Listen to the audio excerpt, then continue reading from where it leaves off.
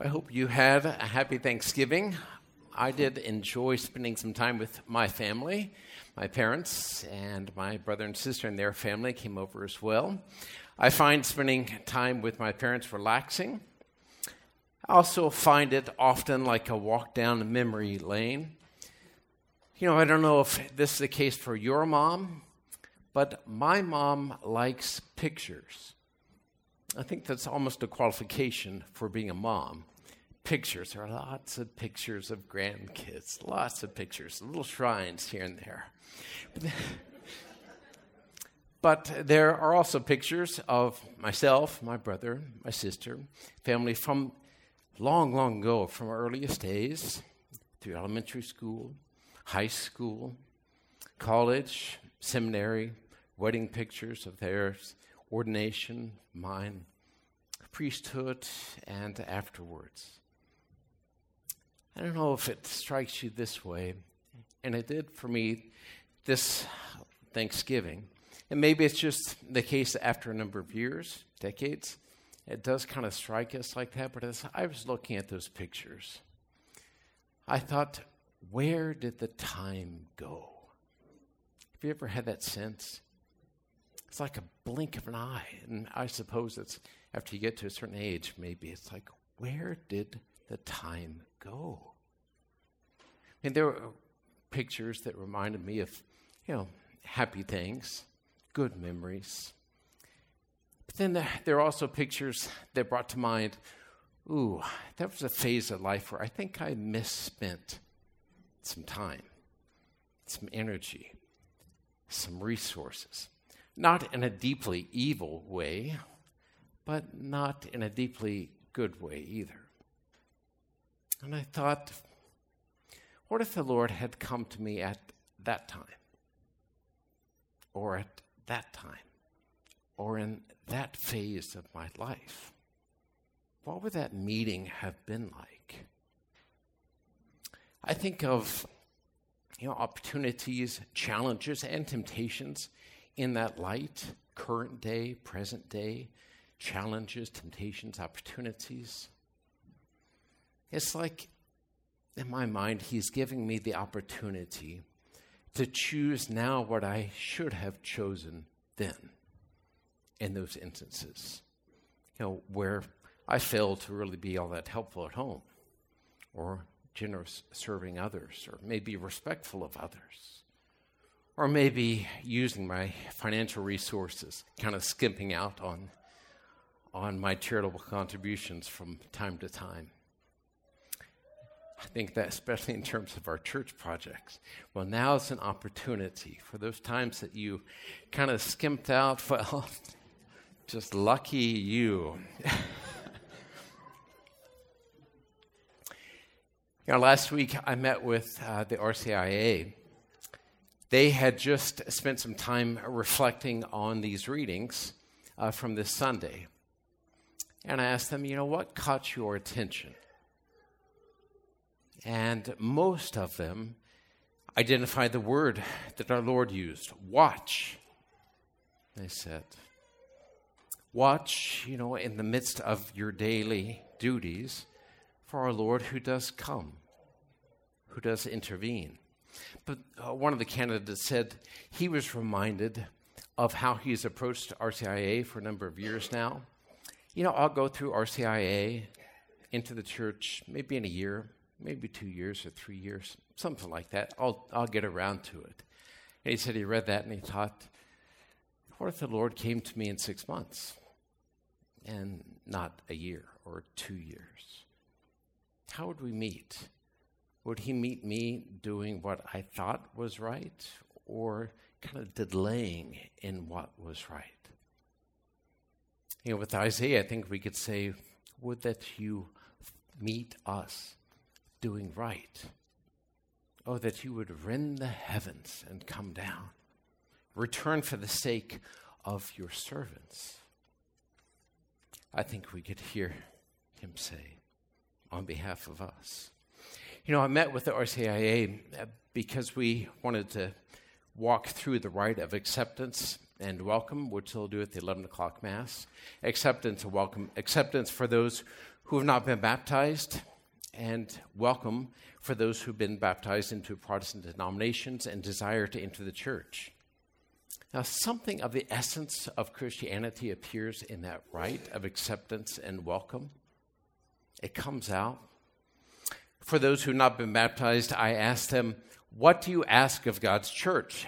And they respond, faith. And I say, and what does faith give you? And they respond, eternal life.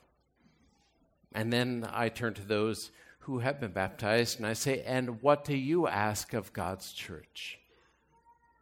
And they say to enter into full communion with the church. And I say, and what does that give you? And they say, a fuller sharing in the life of the church, in God's grace. They live in a passive or a receptive way. No one makes himself or herself a Christian. We stand at the door and knock. What do you ask of God's church? It's not something we can acquire or attain on our own.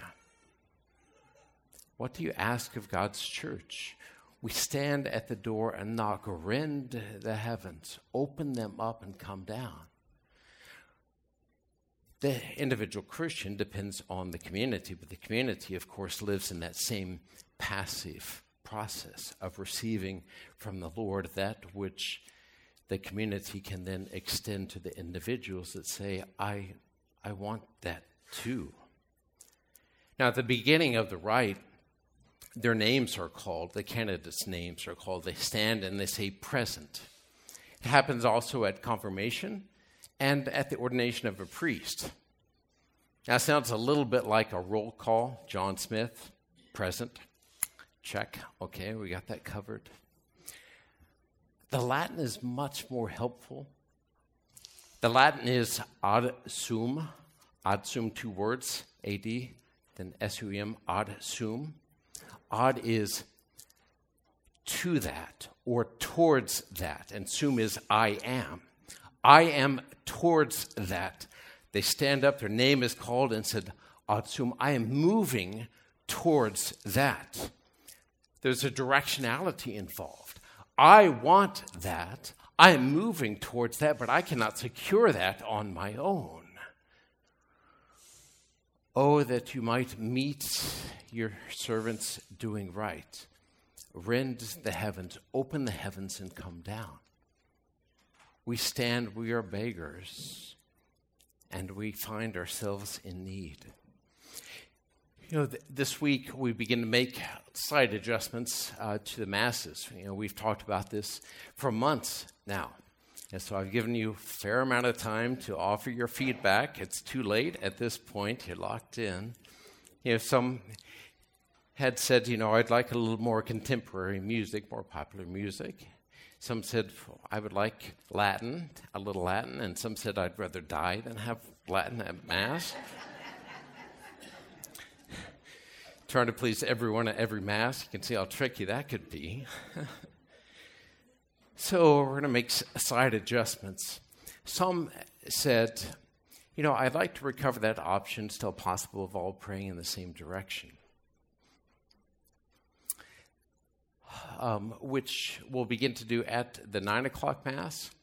And if it goes well, we'll do 11 o'clock. But I thought it might be helpful for all of us on one weekend to kind of see this. So as you hear other people talking, and say, oh, okay, I kind of see what they're talking about. There's a little drawback to that, I would say, because one experience is, it's kind of a novelty. It's different than what I'm accustomed to, but it's like most anything else. It takes time to gradually shape and form you. You begin to see it just a little bit differently. Ad orientem is what it's called. Now, listen to that. Ad, the same word, ad, ad towards, to that, towards that, the orient, towards the rising sun. This harkens back, or corresponds to the Christians' early movement, early on, away from praying in the same direction as the Jews do to this day, that is, towards Jerusalem, and being oriented towards the rising sun, the sign of the Son of God, moving towards him, moving out to meet him. And when the topography doesn't permit a facing east, well, the altar becomes the liturgical east, the meaning of which is sometimes solidified or strengthened, like with the crucifix that stands on the altar like ours does, that has a sunburst behind it. You're oriented your whole life. You're moving towards him, running out to meet him. There's a directionality involved in that, a movement involved in that. John Paul II, remember, said that the Mass is evidently a meal. That's what strikes us first, is the meal dimension. We consume something. We eat something. But Jesus didn't say, do a Passover meal in memory of me. Reproduce a Passover meal. He said, this is my body and this is my blood. Body and blood separated from one another means what? It means, that's right, sacrifice. That means death. John Paul II said, the Mass is firstly and primarily, fundamentally a sacrifice, which is symbolized, don't miss this, when the bread and the wine, please remember to bring them forward, when the bread and the wine are brought forward, those symbolize our little sacrifices, the efforts that we've made with our little hearts throughout the week, moving them forward here, setting them here, and begging God, rend the heavens and come down. Tear the veil of the temple from top to bottom and take our little efforts up with yours so that they are consequential, substantial, meaningful, fruitful, eternally. And then he transforms our little offerings, gives them back to us so that we might be transformed in his likeness and transform the little corner of the world to which we belong. And this is vividly depicted in those high altars in old churches. You've seen some of those, right? You know, the decorative back wall, if you will, called a reredos. You probably see some in Kansas City, Kansas, Kansas City, Missouri. I think Wea probably has a high altar still, and maybe Paola, where you've got all this decoration, the clouds, angels, saints, right at this meeting point where heaven breaks through into this world. You're not left alone. He has heard your prayers. It's fascinating, isn't it? I mean, the Catholic Mass is extraordinary. But our new church is not going to have a high altar, is it, like that? It's not going to have a reredos. Ours is going to have what? We're going to have this fixture eventually called a baldacchino, 4 pillars with a canopy over top.